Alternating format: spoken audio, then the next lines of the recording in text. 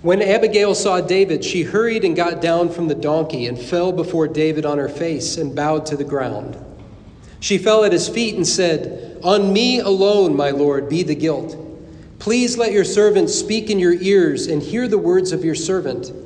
Let not my Lord regard this worthless fellow Nabal, for as his name is, so is he. Nabal is his name, and folly is with him. But I, your servant, did not see the young men of my Lord whom you sent. Now then, my Lord, as the Lord lives, and as your soul lives, because the Lord has restrained you from blood guilt and from saving with your own hand, now then let your enemies and those who seek to do evil to my Lord be as Nabal. And now let this present that your servant has brought to my Lord be given to the young men who follow my Lord. Please forgive this trespass of your servant, for the Lord will certainly make my Lord a sure house, because my Lord is fighting the battles of the Lord, and evil shall not be found in you so long as you live. If men rise up to pursue you and to seek your life, the life of my Lord shall be bound in the bundle of the living, in the care of the Lord your God. And if the lives of your enemies he shall sling out as from the hollow of a sling. And when the Lord has done to my Lord according to all the good that he has spoken concerning you, and has appointed you prince over Israel, my Lord shall have no cause of grief or pangs of conscience for having shed blood without cause, or for my Lord working salvation himself. And when the Lord has dealt well with my Lord, then remember your servant." Let's pray. Father, we thank you for your word in 1 Samuel that you've been taking us through these past several weeks. And I pray for tonight's sermon, a little different kind of sermon, more of a meditation than an exposition. I pray that we would be able to hear your Spirit loud and clear. We pray that where there may be defenses that rise up in us that don't want to hear, that you would get past our defenses, that you would disarm us with your love, with your constant yes to us in your Son, Jesus. We pray for this time. May it be a sacred and a holy time. In Jesus' name we pray. Amen. So the next big section in Samuel is chapters 21 to 27, which is where David is the fugitive. He's on the run from Saul, and a lot of things happen in this section. But in the middle of this section, in chapter 25, it's the story of David, Nabal, and Abigail. And it forms the central part of this section between chapters 21 and 27. And I'm going to devote tonight's sermon entirely to chapter 25. So if you have a Bible with you, go ahead and turn to 1 Samuel 25. That's where we're going to be. And I'm going to start by reading the first 8 verses here. Then David rose and went down to the wilderness of Paran. And there was a man in Maon whose business was in Carmel. The man was very rich. He had 3,000 sheep and 1,000 goats. He was shearing his sheep in Carmel. Now the name of the man was Nabal, and the name of his wife Abigail. The woman was discerning and beautiful, but the man was harsh and badly behaved. He was a Calebite. David heard in the wilderness that Nabal was shearing his sheep. So David sent 10 young men. And David said to the young men, "Go up to Carmel and go to Nabal and greet him in my name. And thus you shall greet him. Peace be to you, and peace be to your house, and peace be to all that you have. I hear that you have shearers. Now your shepherds have been with us, and we did them no harm, and they missed nothing all the time they were in Carmel. Ask your young men, and they will tell you. Therefore, let my young men find favor in your eyes, for we come on a feast day. Please give whatever you have at hand to your servants and to your son David." So the story really begins with David's instructions that he gives to these young men. He and his men are in the wilderness of Paran, and they're in need. They have very few provisions. They're in need. And it sounds like this guy named Nabal has more than enough to supply them with food. He's very rich. It says he has 3,000 sheep and 1,000 goats. So it shouldn't be a problem for Nabal at all to give some of this stuff to David and the men who are with him. And David points out, he says that the whole time that he was with Nabal's shepherds, Nothing was taken from them, and David's presence probably prevented others from taking stuff away from Nabal. They were probably a security for Nabal's men. And so Nabal actually benefited from David being there with his men. Plus, it's a feast day. And surely nobody would turn away somebody on a feast day. If you've ever read Homer's Odyssey, you may remember that Odysseus and Telemachus and some of these other characters are constantly popping up in new lands on feast days. And the host of the feast is constantly saying, come in and enjoy the feast. I'm not even going to ask who you are or why you're here until you've had your fill of food. And so the question is, will David and his men be shown that kind of hospitality from Nabal? Now, David is Israel's favorite son. He's remembered in song as having killed his 10,000s, while Saul killed only thousands. He killed Goliath. And yet he humbles himself before Nabal. He humbles himself to Nabal and says, please give whatever you have at hand to your servants and to your son David. He doesn't threaten and he doesn't coerce. He humbles himself and he asks. Another way of thinking about this is that David extends himself to Nabal. He puts himself out there and extends himself. He makes himself vulnerable. He puts himself in a position where he can be rejected. And by putting himself in this position, all he can do is hope that Nabal will reciprocate back and give David what he's asking for. So let's stop there and ponder that for a moment. Have you ever extended yourself to another person? Have you ever extended yourself and put yourself in a vulnerable position where you could be rejected by somebody, maybe somebody close to you, where all that you can do is hope that the other party will reciprocate back to you? Maybe with your spouse, maybe with your kids, maybe with your parents, maybe with your close friends, maybe even with God. We love with at least the hope that our love will be reciprocated back to us. When mothers make meals for the family, they're doing more than just putting food in the feeding trough for everybody to come feed. Mothers put something of themselves in the meal so that people can enjoy it, and they hope that that will be noticed and appreciated. I try to fix things around my house from time to time, and I often hope that that effort will be reciprocated with something actually getting fixed. I extend myself beyond my knowledge and my skill. Parents try to communicate with their teenagers, and teenagers try to communicate with their parents. Both want a good relationship, and both extend themselves with the hope that their effort will be reciprocated. Does this make sense? We pray. We extend ourselves and pray very vulnerable prayers for others and for ourselves. And we pray in hope, knowing that God can reciprocate, but he might not give us exactly what we ask for.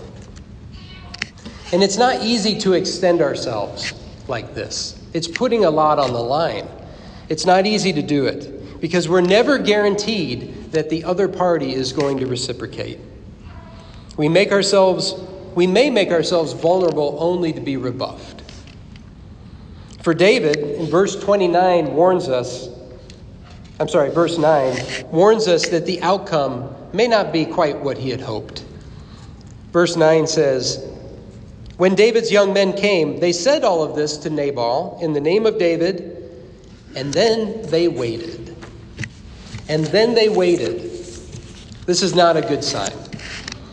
This means that Nabal is not responding right away. He's not ushering them in. He's not gathering up supplies. He's not saying, David is asking for my help.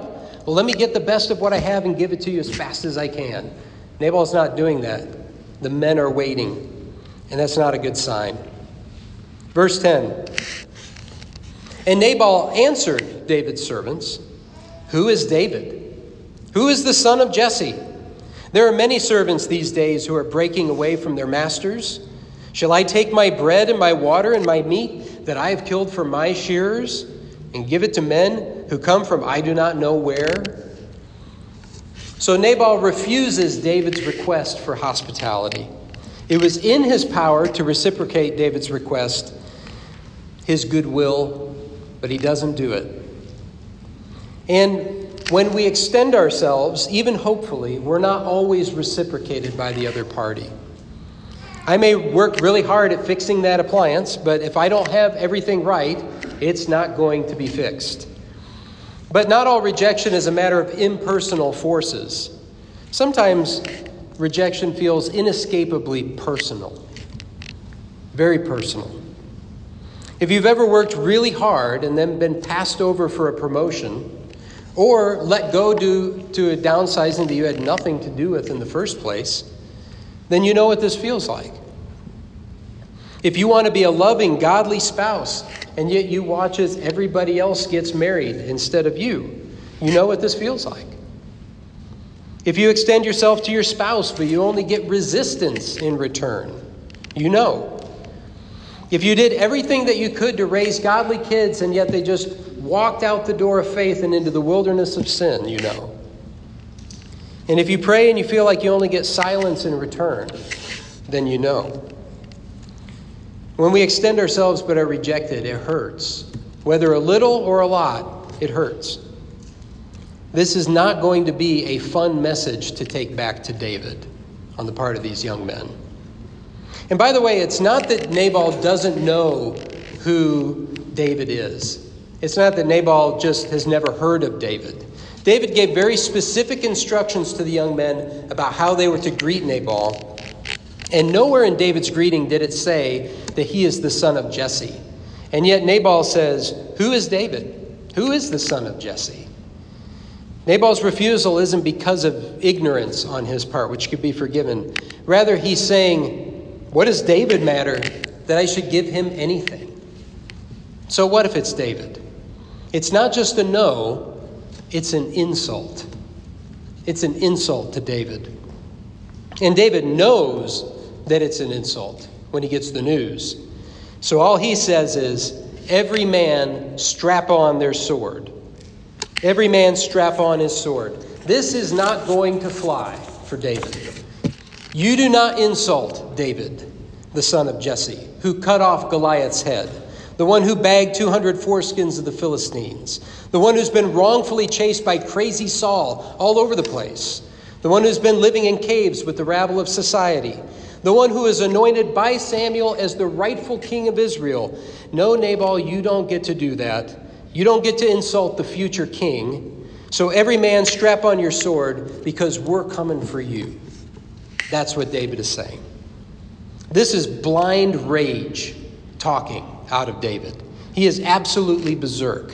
And if you don't believe me, a little bit later in the story, in verse 21, it says, "Now David had said, God do so to the enemies of David and more also, if by morning I leave so much as one male of all who belong to him." David isn't just going to kill Nabal. He's going to kill everybody. He's going to kill all of Nabal's men. David is out of his mind with rage. He's becoming just like Saul. And so we want to ask why. And I think the reason why is that David extended himself. He made himself vulnerable, and he was not only rejected, but he was rejected in such a personal way that it was an insult. David might have put it like this: I tried, and he embarrassed me. And now all I have in return for my vulnerability is shame and futility and anger. And sometimes when we extend ourselves and are not reciprocated, it doesn't just feel personal. It feels like an insult. Maybe you can identify with that. This is often the place where marriages turn sour. And a spouse may say, I extended myself and was turned away. I was turned away by the television. I was turned away by an angry word. I was turned away by bringing up old resentments. I was turned away by his or her infatuation with sports or social media or whatever else. But really, it could be in any close relationship, any relationship where we're close to another person, where we might say, I tried, I gave myself, and I was rejected. I received insult for the good that I offered. I vulnerably shared where I'm at with my friend, and all I got was correction for not doing well. I tried to tell my mom and dad about the stress and anxiety that I feel, but they were more concerned with what others might think about my struggles. I tried to share my concerns with church leadership, but they just patronized me and let me know that that's not my place to do. And when you extend yourself to the people who are closest to you and you're turned away, you can begin to breed real hatred. You can begin to get really hateful. And that's where David is right now in this story. It won't be enough to just punish Nabal. He has to wipe out everybody who's associated with the insult. Well, fortunately, that's not where the story ends. And fortunately, Nabal has a very wise and discerning wife named Abigail. And Abigail hears what her foolish husband has done, and she quickly prepares a meal for David and his men, and then she intercepts him on his way to commit murder. Let me skip to the key passage of her appeal to David. This is beginning at verse 26. And I'm going to pass over verse 29. Now then, my Lord, as the Lord lives, and as your soul lives, because the Lord has restrained you from blood guilt and from saving with your own hand, now then let your enemies and those who seek to do evil to my Lord be as Nabal. And now let this present that your servant has brought to my Lord be given to the young men who follow my Lord. Please forgive the trespass of your servant, for the Lord will certainly make my Lord a sure house, because my Lord is fighting the battles of the Lord, and evil shall not be found in you so long as you live. And when the Lord has done to my Lord according to all the good that he has spoken concerning you, and has appointed you prince over Israel, my Lord shall have no cause for grief or pangs of conscience for having shed blood without cause, or for my Lord working salvation himself. And when the Lord has dealt well with my Lord, then remember your servant. So Abigail says a few things that we don't want to miss. First, she says that the Lord has restrained David from blood guilt. In other words, David really was on his way to commit a wrong. What he was going to do would not have been right in God's eyes. But she also says that the Lord restrained him from saving with his own hand. In other words, David, you've never saved yourself by your own hand before. You think of the times where he could have killed Saul and he didn't do it. He's never saved himself before. Your victories have always come because the Lord has fought for you and you've trusted in the Lord. Psalm 4:8, salvation belongs to the Lord. That's where salvation comes from. It doesn't come from David saving by his own hand. And so she's saying, don't try to save yourself by your own hand now. But the last thing she says is what we don't want to miss.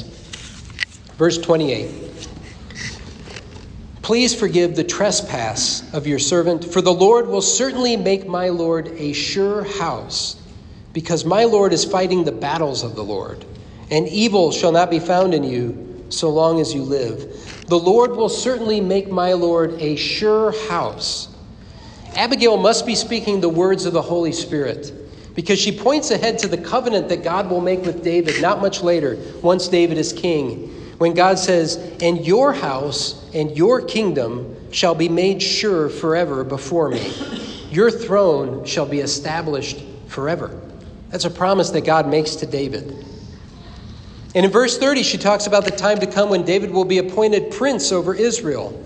And she doesn't want him to look back with regret over killing a worthless man and some innocent servants of his over an insult. But here's her biggest point, and this is what I think matters for each of us. Abigail says, David, you don't have to be reciprocated by Nabal. You don't have to be reciprocated by him or by anybody else, because the Lord is going to make a sure house for you. He's going to give you a forever house. Compared to that, what reciprocation could possibly matter to you, David? The Lord's going to give you a forever house. There's nothing else that compares with that. And just as I think Abigail is the voice of the Spirit to David, I think we need the Spirit to speak to us as well. When we feel rejected and when we feel angry and on the verge of saying or doing something that we can't take back and that we'll regret later. We need the Spirit to speak a cool breeze into our hot rage. But what would the Spirit say to us? Well, I think there are a lot of passages in Scripture that the Spirit could speak to us, but one that I'll point out would be Ephesians 2, 4-7. But God, being rich in mercy, because of the great love with which he loved us, even when we were dead in our trespasses, made us alive together with Christ. By grace you have been saved, and raised us up with him and seated us with him in the heavenly places in Christ Jesus, so that in the coming ages he might show the immeasurable riches of his grace and kindness toward us in Christ Jesus. The Spirit says it's not even a matter of us extending ourselves and being reciprocated. Rather, God has already poured out infinitely more than we could ever give of ourselves. He took us when we were dead in our trespasses, and he made us alive together with Christ, and he's raised us up, and he seated us in the heavenly places with Christ. As we've said before, with God, we never get what we deserve. And thank God for that. We don't want what we deserve or what we think we deserve. Abigail says to David, the Lord will build you a sure house. And that's far more important than avenging any insult. And the Spirit says to us, the Father has already poured out his grace upon you.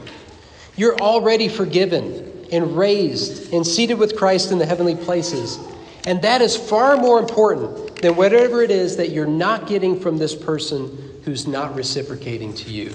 What you're getting from the Father is far more important than what you won't get from somebody else. Jesus was rejected by the very people that he came to save. And he died for them without bitterness. He died for them without threatening to come back in vengeance.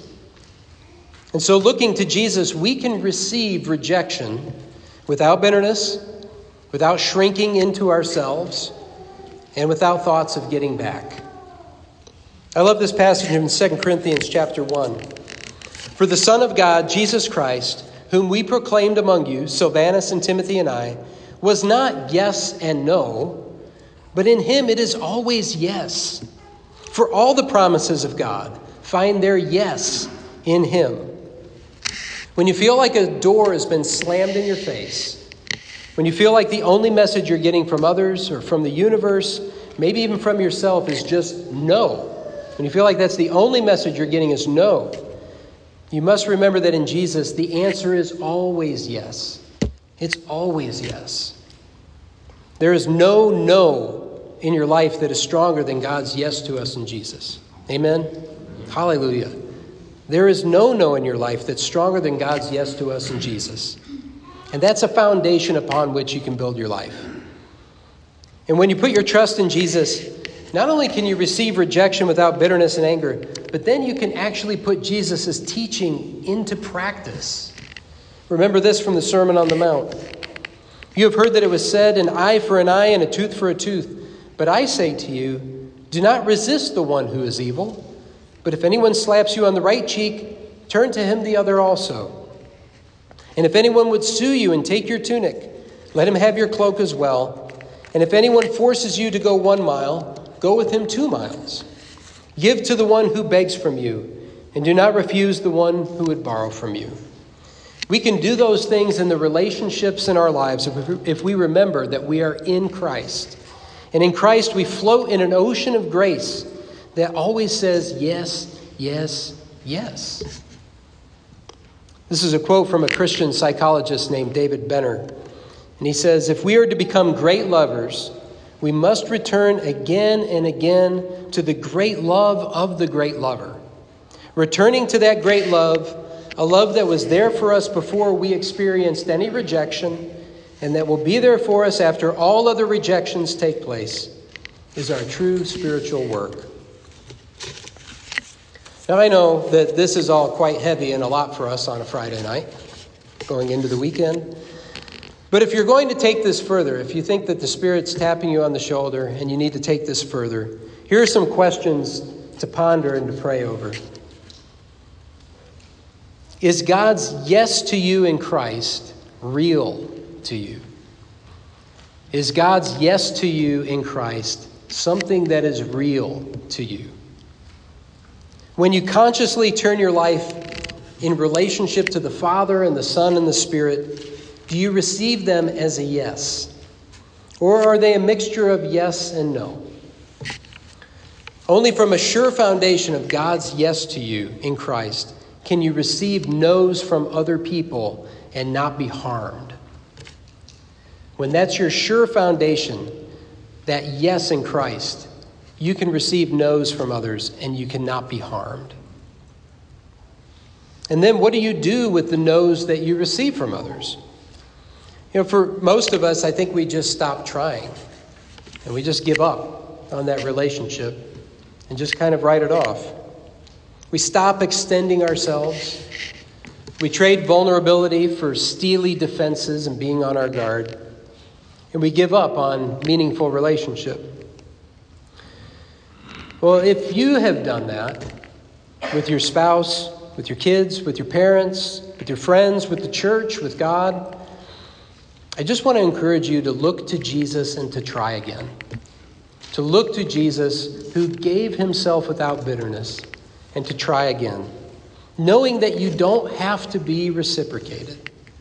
You don't have to be reciprocated. Jesus gave and gave and gave himself away and was not reciprocated, and yet God vindicated him. And it's God's approval that matters most. Who are we as a church? We are a people who try. We are a people who try. We are a people who extend ourselves and give freely because we have a sure house. We have a sure foundation. We've been forgiven and raised and seated in the heavenly places. We're a people who live in God's yes to us in Christ. Amen? May we be a people who hear and respond to the voice of Abigail and not to the voice of Nabal. Let's pray.